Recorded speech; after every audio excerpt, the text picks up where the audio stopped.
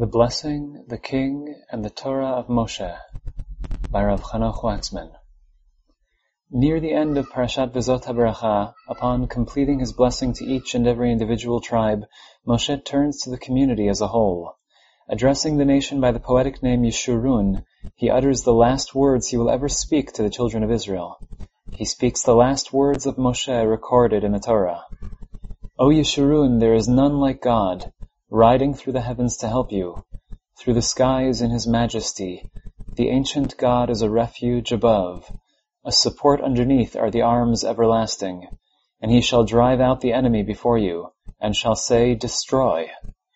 Then Israel shall dwell in safety alone, the fountain of Yaakov, in a land of grain and wine. Also the heavens shall drip down dew.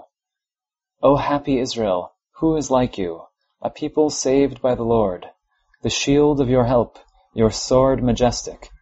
And your enemies shall submit before you, and you shall tread upon their high places. As indicated by the arrangement into poetic form and stanzas in the citation above, Moshe's blessing is spoken in poetic style.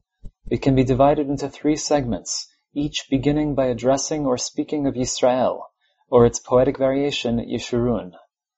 Thematically, Moshe's final prophetic blessing speaks of God's military prowess in both its opening and closing segments.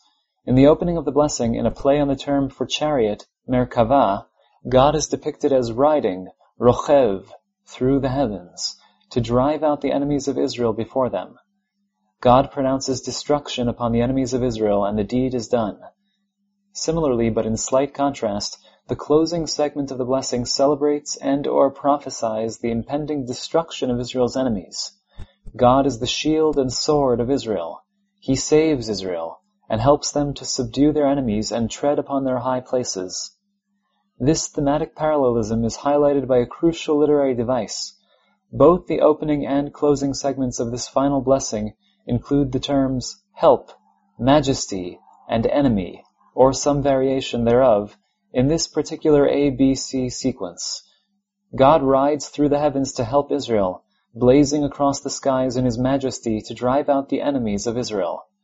Likewise, in the closing celebratory segment, God is the shield that helps, the majestic sword, who causes Israel's enemies to submit. In point of fact, the ABC parallelism between the opening segment and the closing segment serves as more than just a literary means of emphasizing the theme of God's military might and dedication to the defeat of Israel's enemies. In addition, it creates a frame around the middle paragraph and should draw our attention back to the center, the textual heart of Moshe's final blessing. To return to the text, Then Israel shall dwell in safety alone, the fountain of Yaakov in a land of grain and wine, also the heavens shall drip down dew. Picking up on the reference to God as a refuge above and a support underneath, in the opening paragraph, the middle segment of the blessing opens by declaring that God guarantees the security and safety of Israel. Israel dwells alone, undisturbed by outside forces or enemy agents. God's might also protects, but there is more to it than this. The middle segment of the poem ends by declaring that Israel will be located in a land of grain and wine, dripping with the dew of the heavens. God's might also provides. This conjunction of terms and images of Yaakov Yisrael, grain, wine, dew, and heavens should remind us of a similar passage found in Sefer Breshit, a passage reporting the first blessing received by Yaakov Yisrael. In blessing his son, Yitzchak declares the following, And God should give you of the dew of the heavens and the fatness of the land, abundance of grain and wine. Moshe deliberately echoes the blessing of Yitzchak given to Yaakov. Dew of the heavens, grain and wine abound. This, of course, should not surprise us. The provision forecast by Moshe and provided by God is not something new. Rather, it constitutes the accomplishment of the promise, the covenantal blessing granted to the forefathers in general, and the progenitor Yaakov in particular. As such, Moshe echoes the language of that first blessing received by Yaakov. Moreover, as pointed out by both the Ibn Ezra and the Ramban, Moshe's prophetic blessing of the 12 tribes at the end of his life constitutes an echo or perhaps a reenactment or continuation of Yaakov's prophetic blessing of the 12 tribes at the end of his life. In point of fact, Numerous linguistic parallels exist between the two sets of blessings. Again, by no surprise, at the center of his final words, in his general blessing of the descendants of Yaakov, at the moment of recreation or continuity, Moshe draws on the first blessing received by the individual Yaakov in trust for his descendants. Yet something should surprise us. A closer look should make us realize that Moshe seems to omit a key term. In his blessing to Yaakov, in between his references to the dew of the heavens and an abundance of grain and wine, Yitzchak wishes Yaakov the fatness of the land. In glaring contrast, despite deliberately echoing Yitzchak's words to Yaakov and mentioning dew, heavens, grain, and wine, Moshe omits any mention of the fatness of the land. To be more precise, Moshe indeed blesses Israel with a land of grain and wine. The fifth key term of Yitzchak's blessing, the term land, is present in Moshe's blessing. Only the sixth term, the fatness, of the said land is absent. While this may seem a minor point, a difference of a single word, the contrast requires explanation. After all, Moshe's words blessing Israel with the land, with God's provision and sustenance, are modeled after the very first blessing received by Yaakov. If so, why does Moshe omit the term? This question in turn raises a larger issue. As mentioned above and assumed throughout our analysis until this point, the passage under discussion constitutes the final part of Moshe's blessing, the last words of Moshe. They are the means by which Moshe ends his part of Sefer Dvarim, his career, his teaching of the people, and the means by which he seals the Torah. As such, we may duly wonder not just at Moshe's particular choice of words, but also as to his choice of topic and overall purpose. Indeed, God's power, protection, and provision for Israel, or to use an alternative formulation, the future realization of God's promise to the forefathers of successful nationhood in the land under divine providence, certainly constitutes suitable topics with which to seal the Torah. Nevertheless, this is not the whole story. What about Moshe himself? What constitutes the connection to Moshe's career and his agenda in Sefer Dvarim? If we may dare to ask, in what way do these words constitute a unique and suitable finish to Torat Moshe, the Torah of Moshe? Let us begin by turning our attention back to the beginning of Moshe's final words. As mentioned above, Moshe begins by addressing the people with a poetic variation of the name Yisrael, the term Yeshurun. As cited earlier, the exact sentence reads as follows: O Yeshurun, there is none like God. Moshe declares God's uniqueness. While admittedly part of the genre of poetic and prophetic blessing, Moshe's declaration also constitutes a theological statement. God is unique, and by implication, He is the only real God. Again, by implication, it is God alone who is the God of Israel. In other words, Moshe's opening sentence stands in conceptual parallel to another time Moshe addresses Israel, the famed declaration of Shema Yisrael, Hear, O Israel, the Lord is our God, the Lord alone. In this light, Moshe's declaration, the first line of the final segment of Moshe's larger blessing of Israel, also stands in parallel to the other time Moshe utilizes the name Yeshurun in his larger blessing, the closing line of the opening segment of the blessing. Right before delineating the individual blessing of each and every tribe, in what most probably constitutes a reference to the events at Sinai, Moshe mentions the kingship of God over Yeshurun.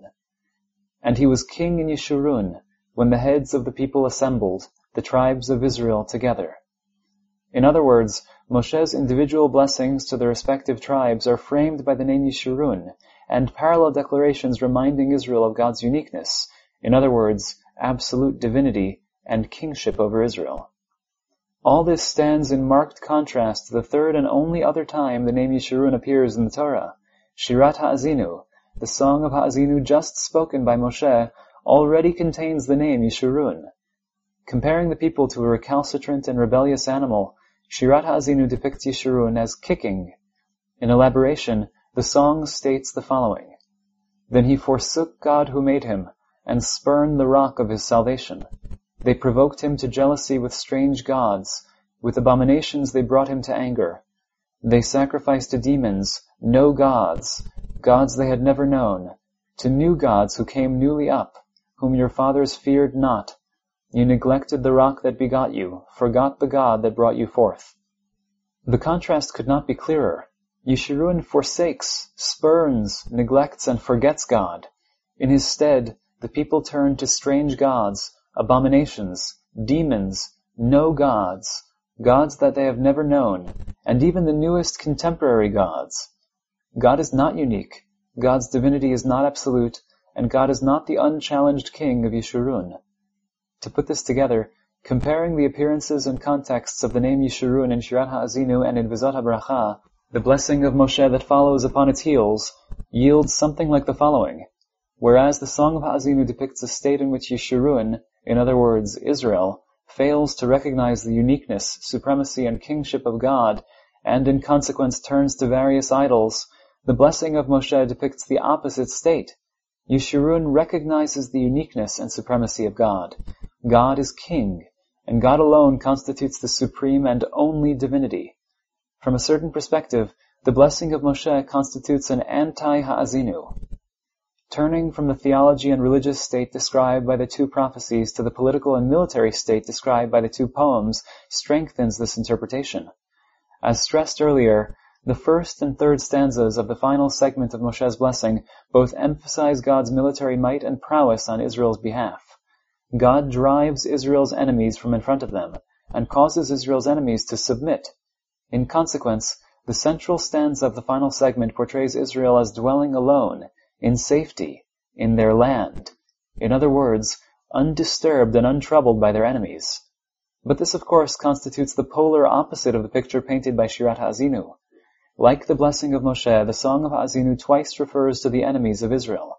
But in contrast, rather than the enemies vanquished by God, these are the enemies unleashed upon Israel by God. Israel does not dwell undisturbed, in plenty, safety, and security, alone in their land. Rather, the land is consumed. Israel is pursued, wild animals rampage, and the people are hounded by the sword without and the terror within. To put it mildly, the Song of HaAzinu speaks of a disturbed, troubled, unsafe, and insecure situation. Once again, the Song of HaAzinu and the blessing of Moshe present opposite visions. Once again, the blessing of Moshe reverses a key motif of Shirat HaAzinu and constitutes an anti-HaAzinu. These 2 points of contrast between the Song of HaAzinu and the blessing of Moshe, the religious and military state of the nation, stand in particular causal relation one to the other. As Shirat HaAzinu makes abundantly clear, it is exactly the deterioration of the people's belief, their abandonment of God and subsequent worship of idols, that leads to God's anger and his unleashing of Israel's enemies upon them. By implication, the opposite is true of the blessing of Moshe. It is precisely the recognition of God as king, of God as the supreme and only divinity, that leads to the success of Israel against their enemies, to dwelling safely, alone in their land. To take this a step further, the causal relation sketched by Shirat HaAzinu between abandoning God and idol worship on the one hand and suffering at the hands of one's enemies on the other possesses a certain history. As emphasized in our analysis of Parashat HaAzinu, the process of forgetting God begins in a very particular fashion. The kicking, the rebellion and idol worship of Yeshurun results from what Shirat HaAzinu terms the fatness, the satiation and satisfaction of Israel. In the words of the song, "But Yeshurun grew fat and kicked. You are grown fat, you are thick with fat, you are covered with fat." As phrased in analyzing the Song of HaAzinu, the process predicted by the song constitutes a 3-part process of satiation, idol worship, and consequent suffering. By implication, negating the process predicted by Shirat HaAzinu involves negating the very first stage, the satiation, the fatness of Yeshurun. This brings us back to the blessing of Moshe and full circle to Moshe's choice of particular words, his echo of the first blessing given to Yaakov, and his glaring omission of the 6th marker of Yitzchak's blessing, the fatness of the land. By now this should no longer surprise us. Admittedly, as mentioned above, the final segment of the blessing of Moshe, as well as the entire blessing in general, constitutes an echo, reenactment, or recreation of the blessings given by Yaakov before his death. By no surprise, the language parallels the first blessing received by Yaakov. Just like Yitzchak, Moshe refers to grain, wine, land, and the dew of the heavens. But the blessing of Moshe also possesses another aspect, a second dimension. It also constitutes a negation of Shirat HaAzinu, the opposite of its idolatrous and despairing vision. As such, it also negates the causal history of the satiation, idol worship, suffering process that lies at the heart of the Song of HaAzinu. whereas Shirat HaAzinu, in a play on the motif of rich fare and animal fat that leads to the swelling of Yeshurun, refers to grain as the fat of the kidneys of wheat.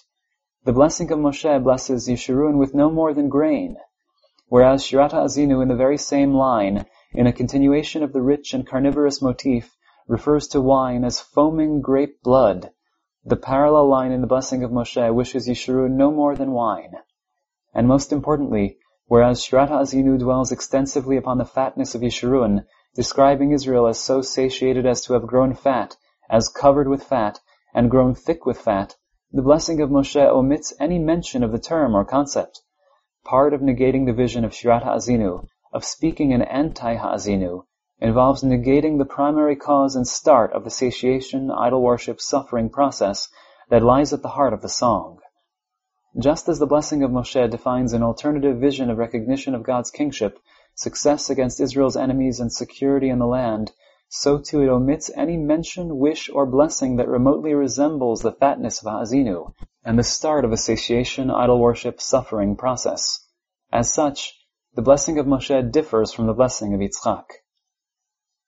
Reading the blessing of Moshe as the opposite of a song of HaAzinu raises an interesting challenge. While the song of HaAzinu presents a vision of the future where the children of Israel stray after the foreign gods of the land upon entering the land and suffer in consequence, the blessing of Moshe presents a contrasting vision in which the children of Israel, cognizant of God's divine rulership, enter the land, vanquish their enemies, and dwell securely therein. But this very conflict requires some explanation. After all, both visions are prophetic, and both are contained in the Torah. How can they conflict? Or, to put this more analytically, given the prophetic context of both the song and the blessing, the very concept of opposition seems problematic. The nature of the anti in the term anti-HaAzinu requires some elaboration. In other words, what constitutes the relationship between these two prophetic and yet conflicting visions of the future? Quite possibly, we may be tempted to suggest a historical answer to the question. We may claim that the two prophecies, that of Shirat HaAzinu and that of the blessing of Moshe, refer to different historical periods. As such, the Torah contains both the song of HaAzinu, the dismal prophetic vision of satiation, idol worship, and suffering, as well as the blessing of Moshe, the optimistic vision of recognition of God's kingship and Israel's dwelling securely upon their land. In point of fact, while the song and the blessing do offer different visions of the future, they do not really contrast, conflict, or stand in a relation of opposition. Rather, they speak of different futures, different time periods in history, and different historical events. Alternatively, as argued above and telegraphed by the choice of terms such as negation, opposite, and anti, we may wish not to sidestep the tension or even contradiction between the song of HaAzinu and the blessing of Moshe. Rather, we should look for a resolution to our problem in the different origins of the song and the blessing. As we should remember, the vision of Shirat HaAzinu originates in a divine command. God summons Moshe to the tent of meeting, informs him that the children of Israel will stray after the foreign gods of the land upon entering the land, and commands him to write and teach the song of HaAzinu. The vision of HaAzinu originates with God. In contrast, the blessing of Moshe does not originate with God. Shortly after reporting Moshe's speaking of this song, in a deliberate echo, the Torah turns to this blessing, that Moshe blessed. The blessing known as this blessing is not the song known as this song. It is uniquely Moshe's, unprompted by divine command. It is his blessing, his vision, and his alternative to the song of HaAzinu. In point of fact, the very issues of satiation and forgetfulness, some of the central motifs of contrast between the song of HaAzinu and the blessing of Moshe, constitute major themes of Moshe's discourse in Sefer Dvarim. Let us consider one particular example. In a lengthy memory passage urging the children of Israel to remember God, the desert journey, God's provision for them on the desert journey, and the commandments upon entering the land, reads as follows: Beware lest you forget the Lord your God, lest when you have eaten and are satiated, and have built good homes and dwell in them, and when your herds and flocks multiply, and your silver and gold are multiplied, and all that you have is multiplied, and your hearts will be lifted up, and you will forget the Lord your God, who brought you out of the land of Egypt, from the house of bondage, who led you through the great and terrible wilderness. The process of satiation and forgetfulness, of forgetting the redemption from Egypt and God's providential care on the desert journey, culminates in the ultimate declaration of human ego. And you shall say in your heart, my power and the might of my hand have gotten me this wealth. In place of this process of satiation, forgetfulness, arrogance, and self-worship, Moshe offers an alternative. He demands memory of God's providence and recognition of God as the true power. But you shall remember the Lord your God, for it is He that gives you power. In other words, the negation of satiation and forgetfulness, and the teaching of memory, and the recognition of God's power in their stead, comprise a central part of Moshe's teaching. To put this together, the blessing of Moshe constitutes Moshe's reaction to the Song of Ha'azinu, while the Song of Ha'azinu forecasts the forgetting of God in the face of the fatness, the material plenty of the land. The blessing of Moshe offers an alternative paradigm and vision. Despite inhabiting a land of grain and wine, of the dew of the heavens, Israel can remember that there is none like God. Despite the temptation to become satiated, forget, and slide into idol worship, another possibility exists. Moshe blesses Israel with memory, with consciousness of God as king, of God as their power and provider. Moshe offers an alternative to the dismal paradigm of the song, to the dismal process of satiation, idol worship, and suffering. To close the circle, we seem to have arrived at a metaphysical impasse. On the one hand, in the Song of Ha'azinu, God declares His vision of the future. It is the depressing picture of satiation, idol worship, and suffering. On the other hand, in the blessing of Moshe, Moshe counters with his alternative and optimistic vision, an optimistic world of consciousness of God's kingship, His power and His providence. Yeshurun knows God and dwells securely in its land. But can Moshe truly teach other than what God has already spoken? If God already knows what will occur after Moshe's death, and has instructed Moshe to teach it, does this not mean that the story of Ha'azinu constitutes the only real possibility? How can Moshe suggest otherwise? How can he present the possibility of his own blessing? Needless to say, this constitutes a false dilemma. In biblical theology, God's foreknowledge does not negate human free will. Despite the prophetic nature of Shirat Ha'azinu, the choice still rests with Israel, with the people themselves. They can choose forgetfulness, they can choose the slippery slope of satiation and the dismal world of the Song of Ha'azinu. Or they can choose otherwise. They can choose consciousness of God, His kingship, His power, and the blessing of Moshe. But this is not really the point. Rather, the truly dramatic point is about the narrative flow of the end of Devarim and the character of Moshe. Confronted with the imminent end of his career and life, God informs Moshe that it has all been for naught. After his death, the people will stray after the gods of the land. They will abandon God and suffer horribly. His teaching has failed. They will forget, and his last divinely commanded mission is to inform the people of such. While Moshe faithfully carries out God's command and teaches the people Shirat Ha'azinu, he is not deterred, nor does he desist from his teaching and his Torah. One last time he rises before them to speak. Ever the man of God and servant of the Lord, he reminds the people that things can be otherwise. They can remember. They need not forget. He presents an alternative vision, a vision of consciousness of God's kingship, power, and providence, a vision of blessedness in which Israel dwells securely in its land. He seals his Torah, the teaching of Moshe, with his own personal vision and stamp.